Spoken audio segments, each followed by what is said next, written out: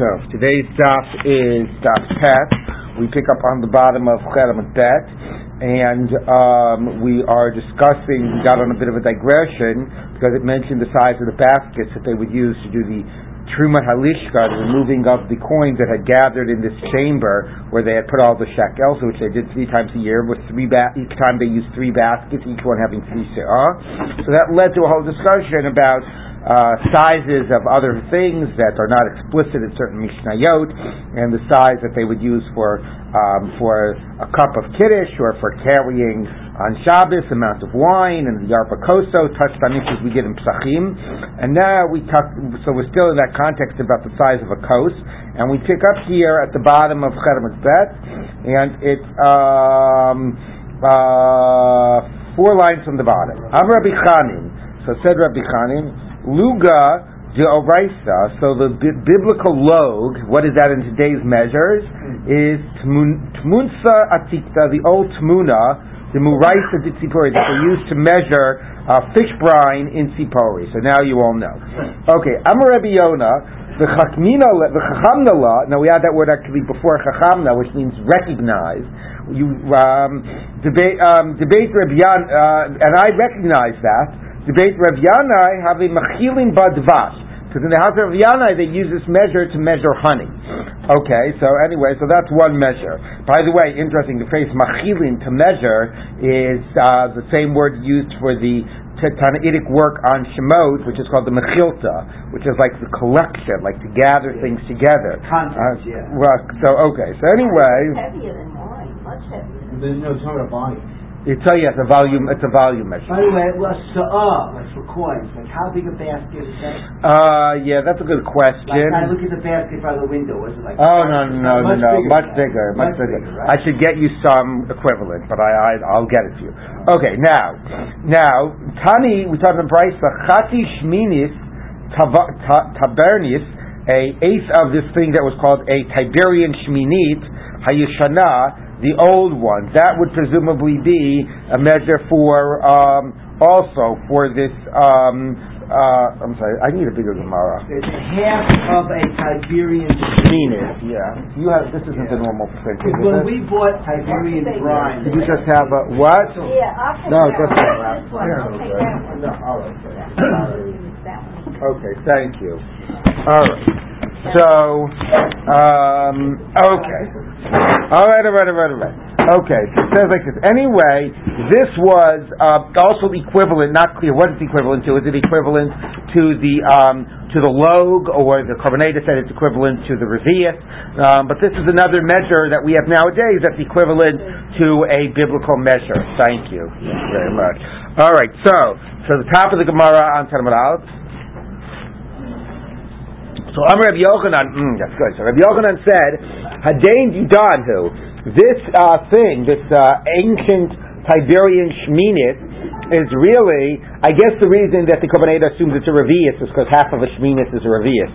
But anyway, but that's not true. A Shminit is an eighth. You have to double it. Right, anyway, so Rabbi Yochanan says, that ancient Shminit, Didanhu, it's one of ours. We know what a Shminit is. We have that measure now.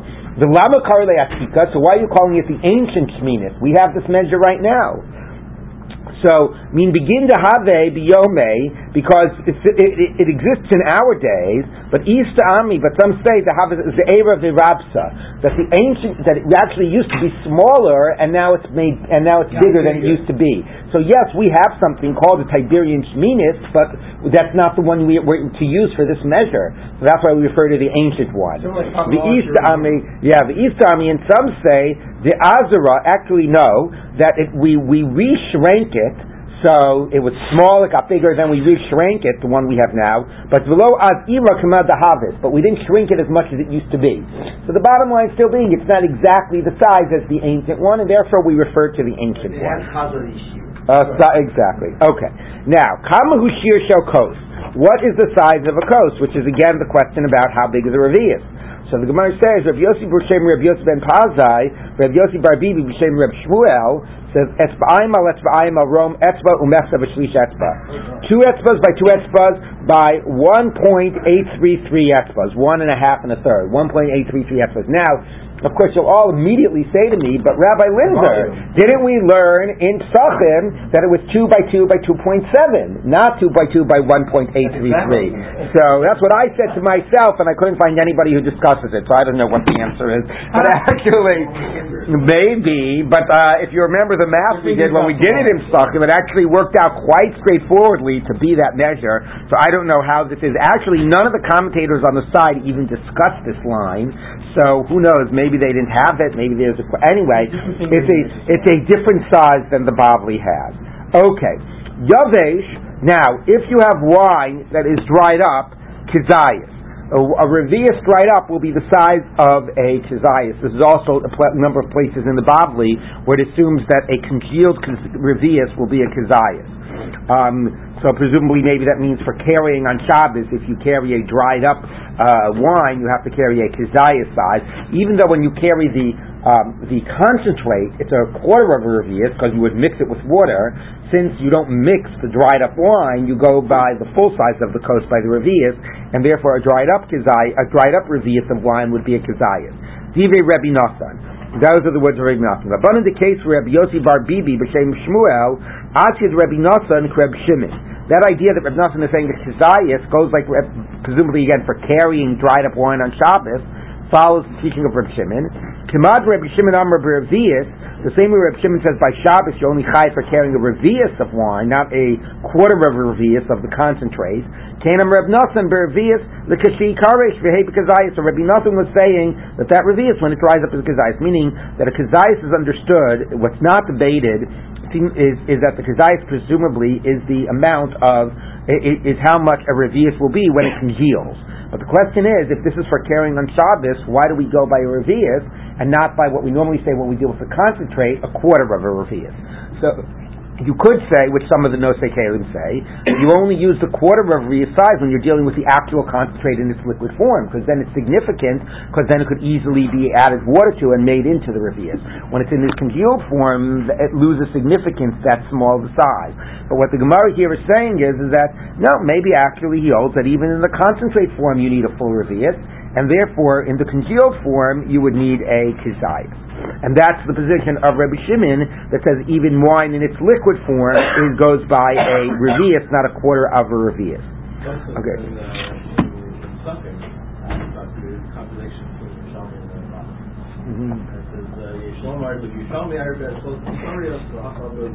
Oh, about the finger width? Yeah. Oh, I forgot to check the Tosfos there. I was checking everyone here. Okay, there you go. Wait a minute. Siporios fingers? I don't understand. What does he say? Well, no, but Sipori revius? Oh, that was just the standard finger width they used in Sipori. Pay or bet? Pay. They use a different standard finger width in Sipori. Interesting. Okay. Shkoyach, I forgot the Tosfos. All right. So now so that's the issue about the kizayis.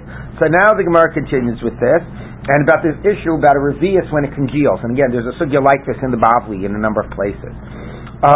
So we turn to talking about from wine to talking about dead animals. So let's take a look. So the Gemara says like this: Reb Simon b'Shem Reb Yoshua ben Levi, Maisa b'Pardas Rebbe. There's a story with the Preda. What's the Preda? Is it a mule, a donkey? I keep getting confused. What? Mule. Okay, female mule. No, mules don't come in female, do they? Well, they're sterile. They do come. Right. Okay. They're almost always sterile. Okay. So there was a story with the mule of Rebbe Shemesa that it died. V'tira es dama mishum nevela, and they said the blood is not a problem of nevela because nevela is only the meat, not the blood. But now it becomes an interesting question. In some areas of halacha, would we consider blood to be like the meat? And if you had enough blood, and if you had its equivalent in meat, it would be tameh. What would we say about the blood? Would the blood be tameh as well? By a dead corpse, it's not just about the meat. By the dead corpse, it's a mace, even the bones, the blood. You need each thing has a different amount, but it's not the defined by the meat, but by nevela, we say that only the meat is metame, and here they said the blood wasn't a problem. So what is the reason for that? Was it categorically excluded, or was it that there was not enough of the blood? So let's take a look. V'tiyaru es dama. V'shar Rabbi Eliezer es Rabbi Simon. So Rabbi Eliezer asked Rabbi Simon, Ad kama, how much blood would they have said was okay? Which is this question: is the blood categorically tahor because it's not meat? Or is it because it was less than a certain amount? I mean, wait, okay. It was like a chopped up thing? I mean, somehow the blood ran off, they removed the dead mule, and there was a puddle of blood, and they said, oh, that's not a problem. So why is it not a problem? Because blood isn't a problem, because there wasn't enough of it to be a problem. So he said, ad kama. Hello, Ashkach Bey, and Reb Simon ignored him. Vishal Rabbi Yoshua ben Levi. So then, if he wasn't getting an answer from Rabbi Lezer, he turned to Rabbi Yoshua ben Levi. Okay, 1 minute. The Amar Lei, and Rabbi Yoshua ben Levi said to him, Ad revius tahor, yosem revius tamei. Up till a revius, it's okay. More than that is tamei, because a revius of blood, when it congeals, becomes a kazayas. And that would be similar to a kazayas of meat. So the same way a kazayas of meat is tamei, a revius of blood is also tamei, and the reason it was tahor was it was less than a revius. Now it is a little bit funny that it says yosem revius, because normally the assumption is that a revius of liquid will become a kazayas when it congeals. So then it should be ad revius tahor, revius v'yoser tamei, not yoser mirvi'it. The Gemara does not seem to be bothered with that. It assumes, anyway, it's not focusing on the question of the exact revi'it. But according to this, fundamentally it would be tamei. The Mefarshim say this was rabbinic. Biblically, it's only the meat, but rabbinically it would be tamei once it hits a revius. That's what Rabbi Yoshua ben Levi said. He didn't get an answer from Rabbi Simon. Yes. Yeah, is there a pattern around this Balat Eshkach Bey? In other words, moments when Chachamim just simply are silent, assumed, annoyed. Well, we're going to see. The Gemara is not going to ignore that. We're going to see. Right. Okay, now Rabbi Simon was not at the story. I want to make it clear who's talking. But Rabbi Simon said this teaching in the name of Rabbi Yoshua ben Levi. So Rabbi Eliezer heard this teaching, must be Rabbi Lazar or whatever, the Amora, said to Rabbi Simon, let me understand, what was going on there? Was it that fundamentally it was tahor or wasn't enough? And Rabbi Simon ignored him, so then Rabbi Simon said in the name of Rabbi Yoshua ben Levi, he wasn't getting an answer from Rabbi Simon, he turned to Rabbi Yoshua ben Levi. It actually evokes the Gemara we learned yesterday, that you have to hear it straight from the source. Anyway, now the Gemara says, Ubash Rabbi Lezer, and Rabbi Lezer, it was evil in Rabbi Lezer's eyes, he was annoyed, Rabbi Simon wouldn't give him an answer. Why did he have to go to Rabbi Yoshua ben Levi? He asked him a legitimate question. Why was he ignored? Okay, we're not done with that. Shmuel said that he didn't give him back a teaching. Now, Rav Bibi Haba Yosef Masni Hadein Uvda. Rav Bibi was sitting telling over this story. Only Rav Yitzchak bar Bisner bar Kahana Ad Rav Yisa Tahor Yosef Mikan Tamei. Same question. When they said the blood was tahor, were they saying until the revisi was tahor and more would be tamei, or were they saying categorically it would be tahor? Ubat Bey, and he kicked him. Something means like he dissed him or something. Now, also what's interesting is it sounds the one who kicked him, it sounds like he asked it from Rav Bibi, right, who was teaching it over. But for some reason the Korban Eidah says that he went and he asked Rabbi Simon, so that it was the same person who was refusing to answer questions. He told over the name of Rabbi Simon, so he went and he asked Rabbi Simon, and Rabbi Simon also. This time, instead of ignoring him, he kicked him. Amalei Reb Zreika, so Reb Zreika said to him, whoever the kicker was, he asked you a legitimate question. You're kicking him? What's going on here? So Amalei, it was sort of maybe copying what a mule does, right? He'll get annoyed to kick. I don't know. Amalei, begin to lo havi daiti bi, because I was, my mind wasn't settled. I wasn't in a good frame of mind. Be'itna bay, I kicked him. What? The Amar Rabbi Chanan, this is the curse in Dvarim. Your life will be suspended to you from in front of you. That's somebody who doesn't own any land, and you rely on others. You have to purchase. So you purchase for a whole year. So it's not that you do have stuff in the storehouse and they saved up funds, but still you have no source of producing it for yourself. And therefore, there's a sense that your life is not so stable, so secure. And then the verse goes on and says, you'll be afraid night and day, which is even a greater sense. Every day you're afraid. That's somebody who buys, they say sadki is like the like the store owner, it's the retailer. So you don't even have a year's worth stored up. Every single day or every single week you have to go to the supermarket and buy some grain. So you never know whether you really can rely on it. It's hard for us to relate to this. I think I've mentioned this before. They say that when Gorbachev came to the States, the thing that impressed him the most was the supermarkets. Like, he looked around and he said, not only the amount of choice that you have, but like, you can feel so confident. Like, there's always food available. You know that there's going to be food, whereas as opposed to like, you never know, is there going to be food the next day? So, on the shelves. On the shelves, right. The store will be open, whether there'll be any food on the shelves. Famous pictures. Exactly. Okay. Below tamin b'chayecha, which is apparently even worse, that you won't, trust even any moment of your life. Zelokech mina palta. You don't even buy your own flour, so you don't have any stores. You're just buying, already baked bread, and that maybe is even seen as more precarious, like you don't know if it'll be available. So, what does all this have to do with it? And every day I rely on the bread from the baker, so I'm always in a very anxious, frustrated, whatever mood. I never feel settled. So what does it mean? Like, he would never give an answer to any question, because he would always be in this frame of mind. Maybe he got his bread yet. Well, maybe he hadn't got his bread yet. Very strange what the response is. By the way, in Eretz Yisrael, I know that I don't know if this is. I have no idea about checking like the dates in the historical setting, but definitely was a whole issue in Eretz Yisrael when it was controlled by the Romans, a period where there was like runaway inflation, and then they began to subsidize the bread, and that a lot of the leniencies about pas palter, about bread bought from the bakers, right? Their leniencies as opposed to normal bread brought from non-Jews is because that was subsidized by the Roman government. So therefore it was more, so that was seen as like you need to rely on the baker's bread. I have no idea if this fits into any of that discussion. Anyway, so that's what we get. It's fascinating. Like, it doesn't really explain it. Why all by this? He got so upset, he didn't kick, he didn't answer. Anyway, he blamed it on the fact that he was very anxious about where his sustenance, where his food was coming from. Just to say, I'm like somebody who, today I feel like somebody. Oh, but it's not exactly what he said. He said, "Vanas samichna palter." We reinterpreted it. All right, that's a good point. Today I was relying on a palter. All my bread, all my wheat was used up, and I don't know. Okay, Uma Kedon. So what is anyway the halacha? Back to the halachic discussion. Does it go? Is it an amount of? Does it go by an amount, or is blood of a nevela categorically tahor? So, hey, Rabbi Yeshua ben Pesora, al dam nevela shehu tahor. We have a brayta that says that Rabbi Yeshua ben Pesora. Actually, I think it might be a mishnah in Edios. Yes, a mishnah in Edios that the blood of a nevela is categorically tahor. So that seems to prove that it's not a question of amount. Categorically, it's tahor. So it says no. Ma tahor tahor milahashir avulatamos mitame. So it tries to reinterpret it.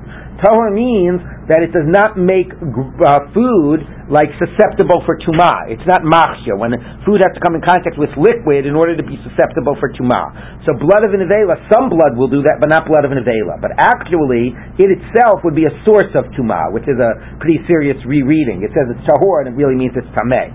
But anyway, so the Gemara it still challenges this. Taman tanina, but we taught over there in Makshiri in another Mishnah. Dama sheretz kibsaro, the blood of a sheretz, of a rodent, is like its flesh. Mitame ve'eno machir, that has exactly this quality you just claimed for the blood of an nevela, which is that it causes tumah, the same way flesh of a sheretz causes tumah, but it does not make grain, food, fruit, grain, whatever, susceptible for tumah. But then the Mishnah continues. The ein lanu ki yosebo. Nothing is like that. No other blood is like that it is mitameh and not machshir. So you can't say that's true by nevela, because this says this was only true by the blood of a sheretz. The shear tumaso shedamo mitameh kibsaro, and the shear of the tumah is the same as this.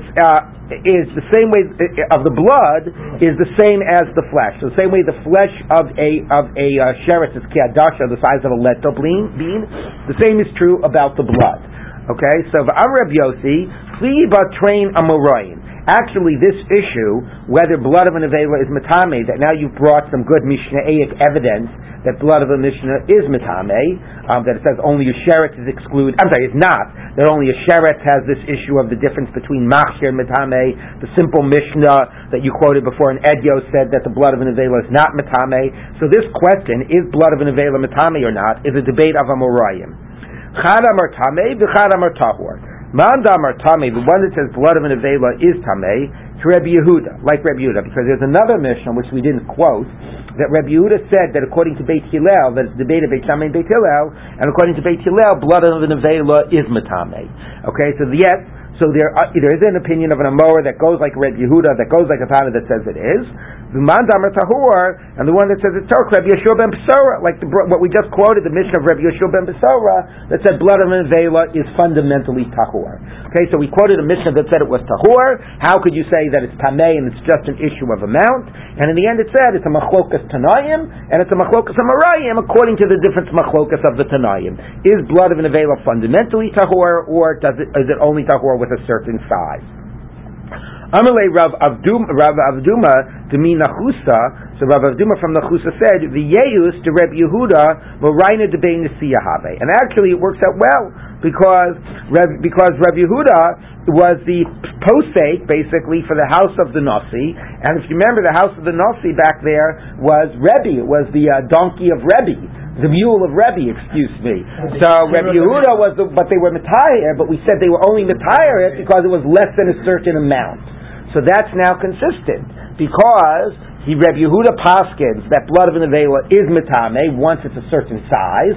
So when we said before that they were Matayir of the blood because it was less than a certain size, that was following the psak of Rebbe Yehuda, who was the posek for the house of the Nasi. Okay, so again, Rebbe Yehuda, the blood was, they said it was tahor. The question was it tahor categorically, or because it was less than an amount, less than a revius? They said it was because it was less than a revius. They showed that there are opinions that say categorically it's tahor, but we're going like the opinion that fundamentally it would be tameh, at least rabbinically, when it was a revius, because then it could become a kezayis. And the reason we're assuming that was the psak that was going on there was because it was Rebbe Yehuda, who was the posek for Rebbe's house, and that's his position. So I actually was going to point that out. The Bavli has no problem speaking about all the rabbis that would have to paskin for the Reish Galusa, because the Reish Galusa, the head of the exile in Bavel, was never have any question that he didn't, whether he knew Torah. It's something he didn't know any Torah, right? And you needed, and that was normally an assumption that a lot of inappropriate things were going on in his house halachically, and the rabbis had to be there to monitor things and to give psakim, and that's like a regular thing in the Bavli. The Yerushalmi assumes, Rebbe is not only the political leader, he was also, the Talmud Chacham, he was also, the great rabbi. So it is interesting here, seeing that, it does raise interesting questions, right? How much time did Rebbe have to be in the Beis Medrash if he was busy running the whole political system? So it's interesting here to see the assumption that no, he actually needed an in-house posek. He couldn't always deal with every shiloh that came up. Okay, so now it comes up. Now, Shema Ye'ani V'Yomru. So this gets back to the Mishnah, which says you make sure that the guy who's going in to take out the money, isn't wearing any cuffs on his garments or whatever. So it doesn't say we're afraid he's going to steal, but we're afraid people are going to think he stole. And if something happens afterwards, he gets richer, or gets poor, they'll interpret it that it was all because he stole the money from the Lishkas Hagazis. So therefore, not Lishkas Hagazis, from the Lishka. So therefore, we make sure that he's beyond suspicion. Yes. By the way, up until this second, I thought it was a person as an individual should not place oneself in that position. But now it's so clear to me, it would cast aspersions on the kahuna. Or on the whole system it's not exactly clear who's going in, but on the whole Beis HaMikdash system. Right, it is true, but then the way the Mishnah says, V'yis and Nikiyim, it does interpret it at a very, individual level as well. But you are right, that the implications here would be much greater.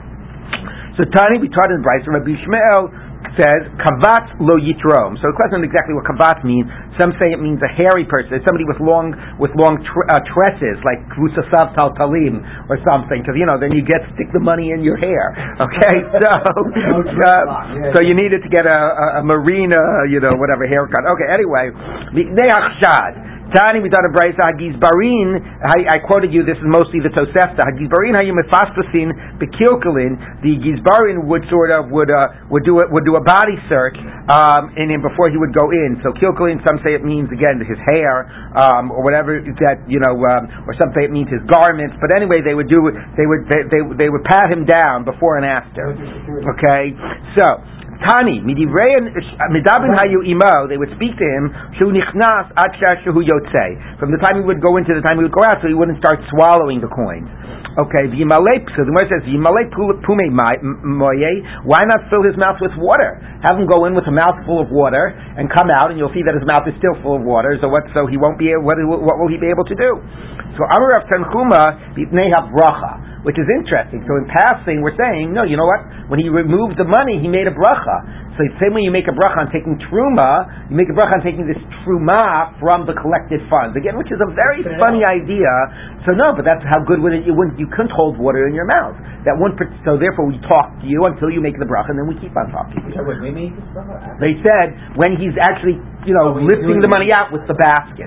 Now, of course, it's interesting because the constant phrase of this is trumas halishka and the ritualizing of this. I mean, all you're doing is you've been throwing all the money into one room, and now you're just collecting some out and moving it to another room and start using it. But they made it into this whole ritual of trumat halishka, and we'll see in a minute. And the next mission is going to talk more how they ritualized it.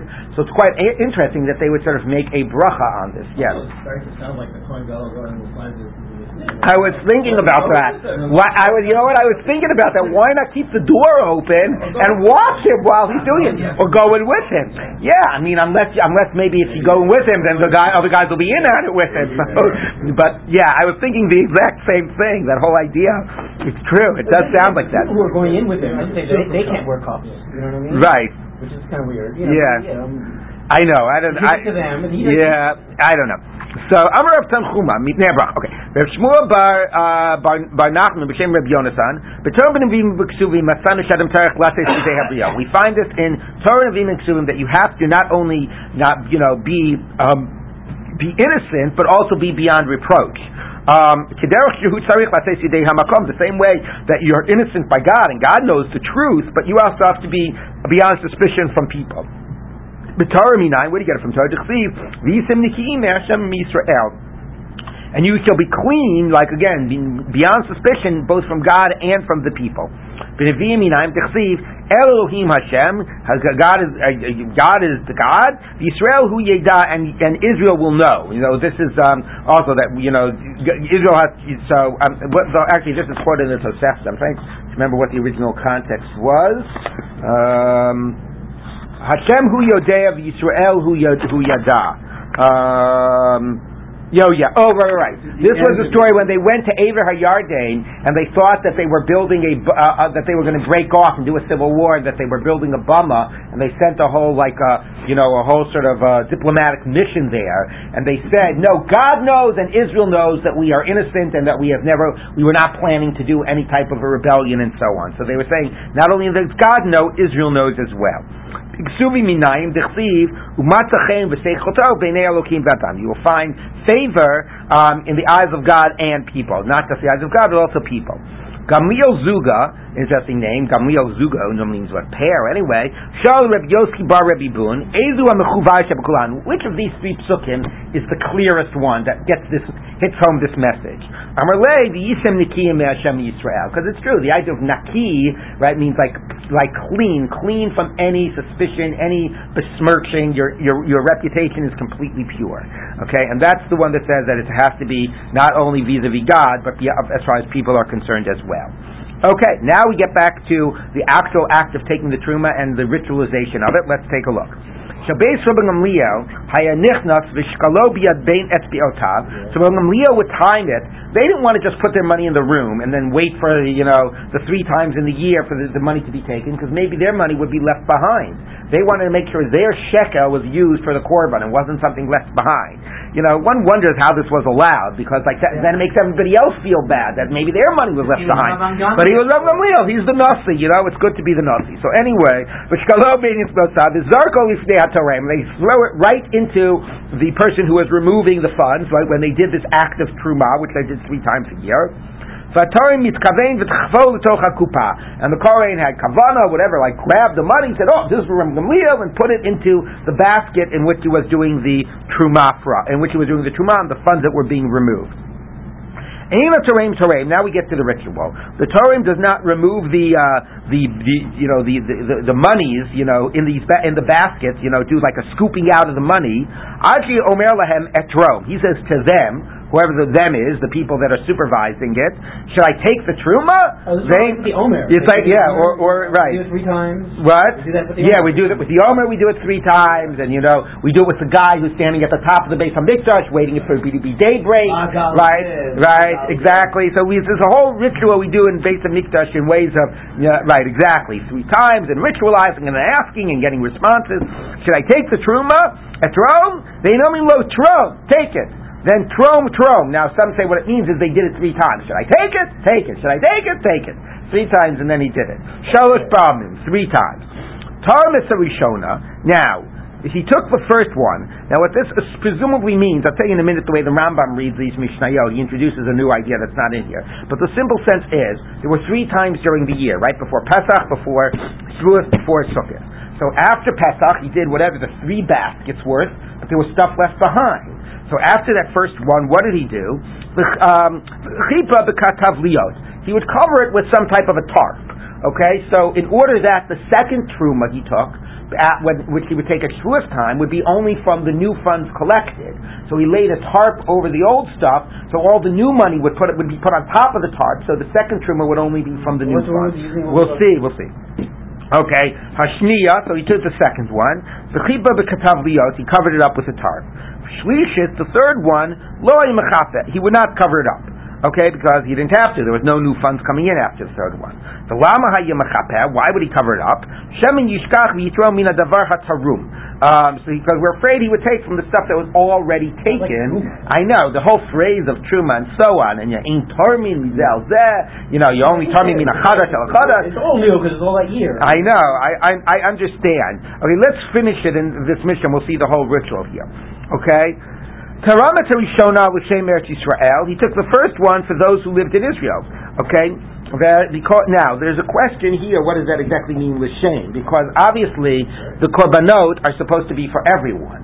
The simple sense of the Mishnah is, the first group of funds was collected from Israel, that was the nearby people, right? And therefore, so that was for them. The second group was those that were a little bit removed. The third group was those that were even further. But is that really true? So the first third of the year, whatever it would be, well actually it would only be 2 months till Pshus, would only be the korbanos for people for Israel, and after that only for the people, and after that even, so the Braita, which will be quoted in a minute, it's in the Tosefta, the Gemara is going to quote, basically says, he said, I'm taking this from the money of the people of Israel for the sake of all of Israel. And then when he did the second fund, he'd say, I'm taking this from the money of the people in the nearby countries for the sake of all of Israel. And then the third one, he would say, I'm doing this from the people from, Bavel for the sake of everyone. So it would sort of acknowledge where the funds were coming from, but at the same time say it's being done for the sake of all of Klal Yisrael. Okay, so let's read this. Now that's an interesting phrase. Normally we talk about, and we learn Megillah, Krachim HaMukafim Choma Miyamos Yeshua Binun. And Mukaf means they're surrounded by a wall.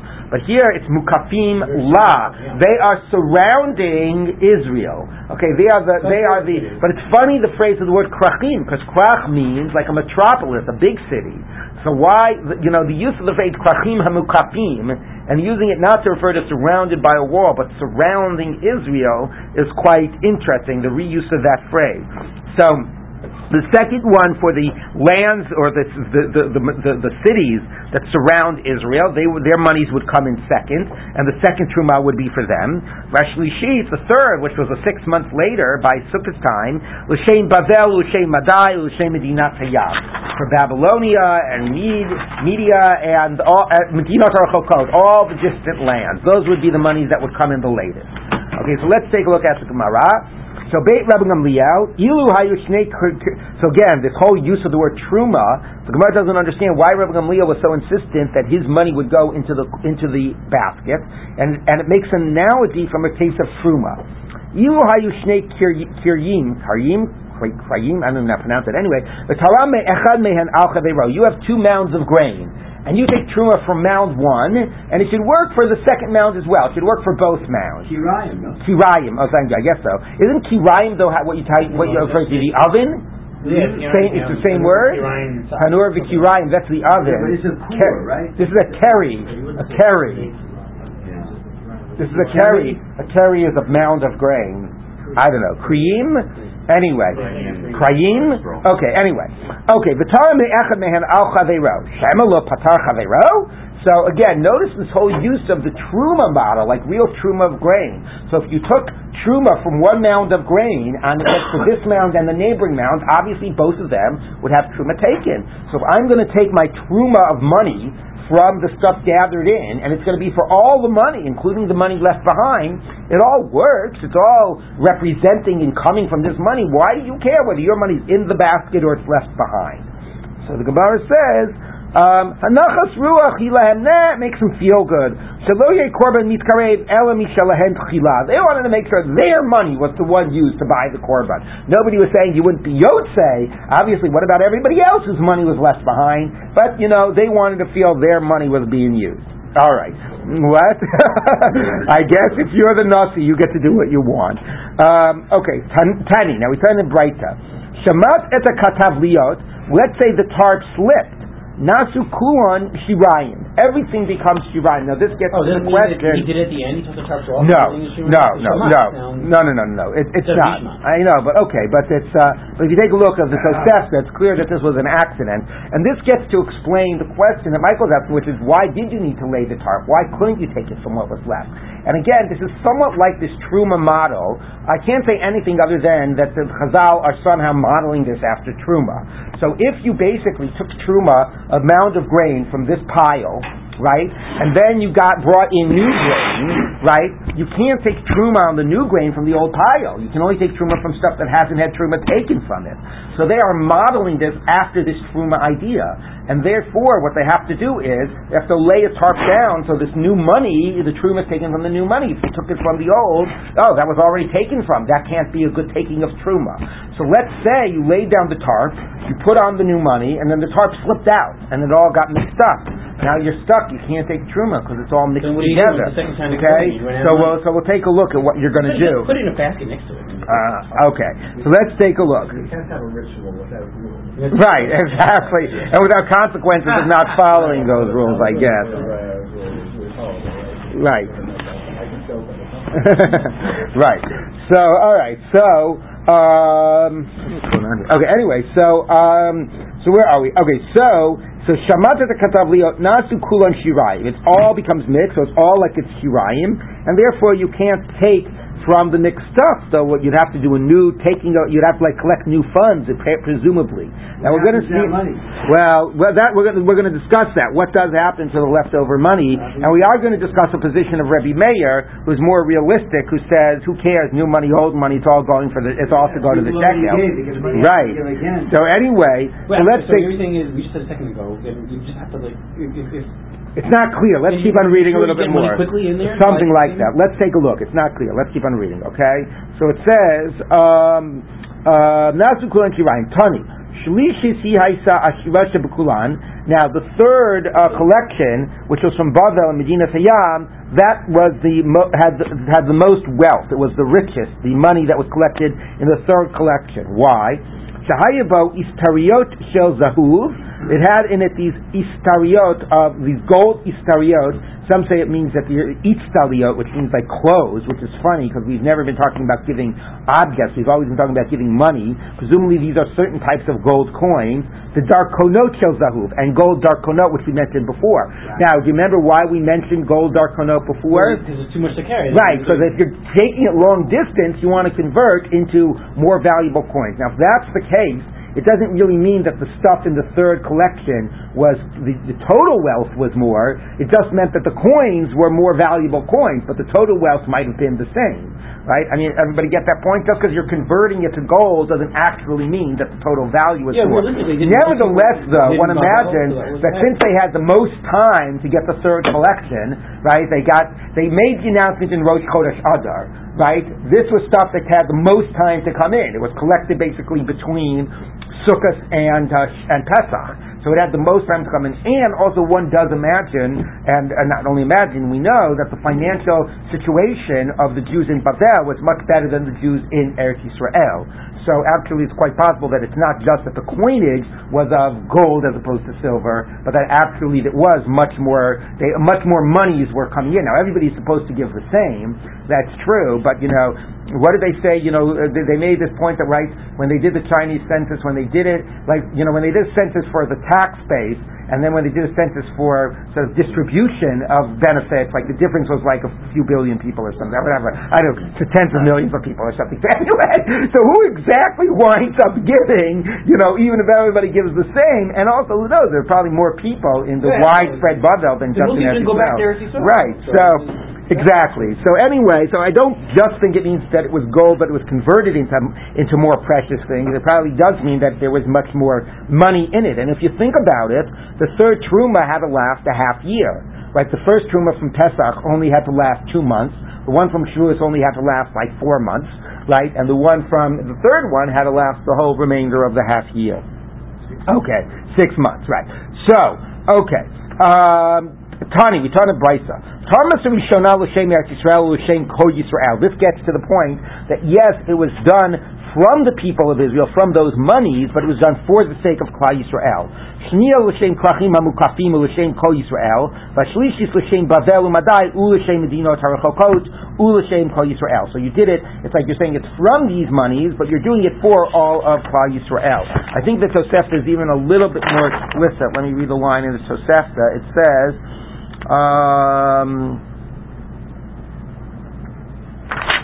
It says like this. Tarmat Rishonah Amar, right? It has like the whole ritual. He took the first one and he said, "Harei zo me'eretz Yisrael." This is from the funds of Israel. I'll call Yisrael for the sake of all of Israel. V'dochva v'chipa v'katavliyat, and then he covered it with this tarp. Because then you're going to have money from Syria that's going to be added to it. V'shoklin aleh. Tarmat Hashniyah Amar. Harei zo me'amon u'mimoav u'miklachim ha'mukafim le'eretz Yisrael. So behold, this is coming from these lands for the sake of all of Yisrael. And then you covered it. And then the third one you said, Harei zo mi Bavel, mi Madad, Medinot harachokot, I'll call Yisrael. Okay, so you basically made this pronouncement and you did this whole ritual. So it's pretty much what we said, just a little bit more explicit. All right. Now, by the way, I said I was going to tell you the way the Rambam reads it. It's hard to see where the Rambam gets this idea, but the Rambam actually said that there were 2 stages. The same way that there were these 3 baskets. What he actually said is first, each basket had 3 sa'ah. So the Rambam said that first were these larger, containers of 9 sa'ah each, and he had 3 of those. So you took all the money out of the room, and you put them into these 9 sa'ah containers, 3 of the 9 sa'ah containers. And then you came with your 3 baskets, and from container 1 you emptied into basket 1, container 2 into basket 2, and each one was the third of the size, and you did that 3 times for each, period. So the Rambam sort of doubles up the number of 3s that were going on. So I just wanted to mention that. You should be aware, I've been reading this Gemara not assuming the Rambam because there's really not much of a hint to that, and it complicates the reading of the Gemara. But he reads some of that into the Gemaras we've been reading. Okay, so now the Gemara continues. Now we're going to get to this issue about the Shirayim and what the status is about the money left behind. So let's take a look. Tani, we turn to the Brisa. Noto mina Rishonah, alpha pius yesh b'Rishonah, noto mina Shniyah. Noto mina Shniyah, alpha pius yesh b'Shniyah, noto mina Shlishit. So presumably, again, it's not exactly clear what this means, but let's assume it means not the first, second. It could either mean you did the first Truma at Pesach time, and then comes along Shavuos time, and even though there's money left behind, you do from the new stuff. That's pretty obvious. That's what we've been saying. It's not going to work because then it's going to say you go back and get the old stuff. So it's easier to read this that it's talking about the 3 baskets, right? They removed from 3 baskets, Aleph, Bet, Gimel, right, at each one of those 3 times, and we said they would use up those baskets in order. So this Braita is saying they didn't completely finish basket 1, completely finish basket 2. They did basket 1, and they left a little behind, and then they went to basket 2. And then they left a little behind, and they went to basket 3, and then they reversed it so that they did like one, cycle, and then by the time they would get finished, by the time they would get back to basket 1 the second time. I thought that you're from it's not Midarvin? Now this is all from the Pesach thing. We took at Pesach time, we took 3 baskets, Aleph et Gimel. We got to use this funds between Pesach and Shavuot, right? So we use up basket 1, then basket 2. In the second room, then wherever these baskets were moved to, correct. So, so even though you leave some behind, or even though there's some behind, you move over to the number 3rd one. Shama Shlishit, now when you finish up number 3, Chozer L'Shniyah, you go back to basket 2. Shalma Shniyah, now basket 2 is done Chozer L'Rishonah. You go back to basket 1, and by now you should be used up all 3 baskets, and hopefully it's time for the next Truma. Shalmu Shloshtan, all 3 are done, and you need more money, and it's not yet time for the next Truma. What do? Chozer V'Shokel. You got to start getting more contributions to come in.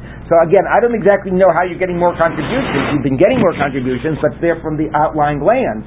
So what exactly Chozer V'Shokel means is not clear to me. Rabbi Meir Omer, because you get it, everybody's been giving their shkolim. Does Chozer V'Shokel mean get from new funds that have been collected, even though it's not yet the time for the next Truma? Not clear. Rabbi Meir has an easier solution. Rabbi Meir Omer, Chozer L'Shirayim. Rabbi Meir says, I don't understand it. Go back to the first, if you first took from the Eretz Yisrael funds and you used up those 3 baskets, get more from the Eretz Yisrael funds. And you'll get by the next Truma, you'll get from, the next set of funds. But big deal, go back to the stuff you've already used. It's not like it can't be drawn on those funds. Rav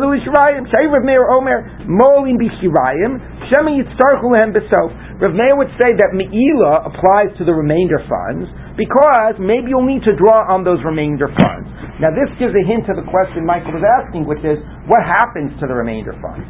It suggests that according to the Chachamim who argue on Rabbi Meir, those stop being Kodesh. Now again, presumably they'd still be used in the Beis HaMikdash, presumably used for some type of operating expenses, but they would stop being, if you think, Kodesh, and if you think about the analogy to Truma, what happens by Truma? I've got all this grain, it's Tevel, I take the Truma, and the rest of the grain becomes Chulin. So it seems like the Chachamim were making a similar model. You have all this money, you take your Truma, and the rest of the money goes into the Beis HaMikdash's discretionary fund. It stops being hektish for korbanot. It's something like that. And Rabbi Meir says, no, it remains Kodesh, and therefore mo'alim bo. If you misuse it, it's Me'ila. And the reason it remains Kodesh is, we might need to still draw on those funds. Those 3 baskets might not be enough. We can't just de-sanctify the rest. Again, what's fascinating is what's going on according to the Chachamim. They created this whole ritual called the Truma, and how did the funds stop being hektish if they were sanctified? Okay, but Rabbi Meir says, no, they remain hektish, and therefore if you run out, you can go back to those funds. Okay, so now, and by the way, Michael, the issue before, if the new stuff gets mixed up with the old stuff, so Rabbi Meir would say, big deal, you can still draw on it. Whereas the Chachamim who are really treating it like a Truma ritual, they'd have to say like they say here, you do a new Shokel Mechadash. But I don't know what that means. You go to the same people who gave before and you ask them to give again? I don't know what Shokel Mechadash means. Okay, but this is what Rabbi Meir says. Now, V'chein Haya, now it's going to connect to Rabbi Meir, this famous statement of Pinchas ben Yair, which is quoted in the Bavli, which actually is what the Sefer Mesilas Yesharim uses as the structure for his entire Sefer, is the statement of Pinchas ben Yair. What it has to do with Rabbi Meir's statement seems somewhat tenuous, but let's read it. V'chein Haya Rabbi Pinchas ben Yair Omer. This is what Rabbi Pinchas ben Yair used to say. Zrizus mivia lidei nikiyos. Alacrity being, brings to cleanliness. Meaning, if you're very zariz and always careful not to sin and careful to do things with a sense of urgency and do it the right way, then that leads to a great presumably cleanliness from sin. Nikiyos mivili de tahara. Cleanliness leads to purity, which is a higher level. Tahara mivili de kedusha. Purity leads to holiness. Kedusha miviyah lidei anava. Holiness leads to humility. One would have thought humility would have come earlier on the list. Anava miviyah lidei yiras ches. Humility comes to fear of sin. One would have thought also that would have been earlier on the list. Okay, Yiras Chet Mivili de Chasidus, that comes to Chasidut, which means generosity presumably, or high scrupulousness of behavior. Not exactly clear what all the nuanced differences are here. Chasidut Mivili de Ruach HaKodesh, that leads to divine inspiration. Ruach HaKodesh Mivili de Tchias HaMesim, that leads to a resurrection of the dead, meaning presumably if you reach this level of Ruach HaKodesh, you'll be resurrected when the time comes. And resurrection brings about Eliyahu. Eliyahu is part of the whole process of Mashiach and Tchias HaMesim. Zrizus mivili de Nikiyas Techsiv, the Chila Mikaper. So how the Chila Mikaper, he finishes atoning. So Kaper, Kapara can mean atoning, but it can also mean to cleanse. Okay? Where you got the idea of Zrizus, maybe the Kila is like the Kula, he did it completely, he did it fully, and that leads to a cleansing. Nikiyut mivili de Ta'ara, the Kiper Allah Kohen Vitahera. So therefore, there you had, he cleansed it and it became pure. Tahara mivili de Kedusha, Dichsiv, V'tiaro v'kidusho, and that, by the way, is clear, right? Tahara means if you're tahur, you're able to enter into the Beit HaMikdash and you're able to encounter the holy. So Tahara is a prelude to holiness. Kedusha mivili de Anava Dichsiv. God was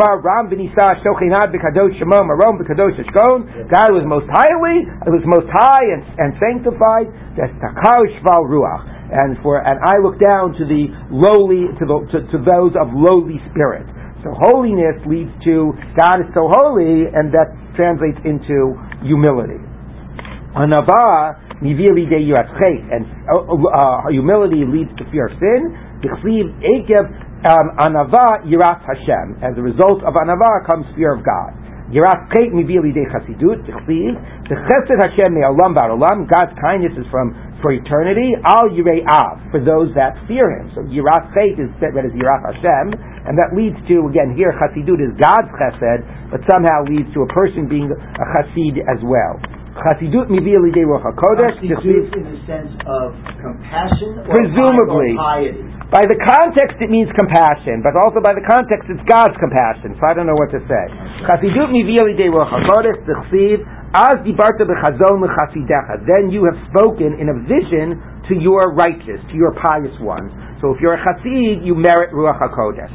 Ruach HaKodesh mivili de Tchias HaMesim, and Ruach HaKodesh leads to the resurrection. T'chsiv, v'nasati ruchi bachem, I will give my spirit in you. V'chisem, and you'll be brought back to life. That's the vision in Yechezkel. So therefore, if you've had Ruach HaKodesh, you'll be brought back to life. Tchias HaMesim yivili de Eliyahu zachol etov t'chsiv hinei anichi sholech lachem eis Eliyahu hanavi lisnei bo yom Hashem hagadol v'hanora. Now, what does this have to do with Rebbe Meir? Who knows? But apparently, Rebbe Meir, because he's basically saying, I want those funds to remain Kodesh, so you might need them again. So he's being very careful. He's being zariz. So because he's covering his bases, I have no idea why. I have all types of things to connect the statement of Pinchas Ben Yair was the idea that the mayor said, oh, wait, we have to keep the funds Kodesh just in case you'll have to draw on them again. Maybe the Chassidut is God's chesed, because they're determined the personal characteristics and qualities to what God brings about. It's amazing. Right. That's not you, right. God. So this is at the point where that... the Chassidut is coming from God. Yeah, and that's the pasuk also. Oh, that's nice, and that connects to the Ruach HaKodesh. So it's funny, the phrase Chasidut from God, normally you say Chesed, but maybe that's good. I mean, also, but Chasidecha is referring to the person being a Chassid. But anyway, okay, so now to end the parak, Tana b'shem Rebbe Meir, Kol mi shekavua be'eretz Yisrael, and now another Rebbe Meir statement, anybody that is fixed in Israel, not just visiting, you're living there, you made Aliyah, u'mitaber b'lashon HaKodesh, V'ochel peirosav b'tara, so it's all this kedusha idea. You speak in the holy language. You eat chulim b'tara, kedusha tara. V'kar kriyas shema b'boker ba'erev. So, okay, I don't know exactly how that fits the theme here, obviously, but it means surround yourself with God and recognition of God. Mevusar shebein olam habahu. Very nice. I have no idea what that end had to do with this discussion about it, but what we do see is the way they have really ritualized this Trumat Halishka to this whole point of Shirayim and making it unsanctified what's left, and you can't draw on what's left, and they really sort of not only turned it into a ritual, but it had halachic implications about the status of the monies that were left behind.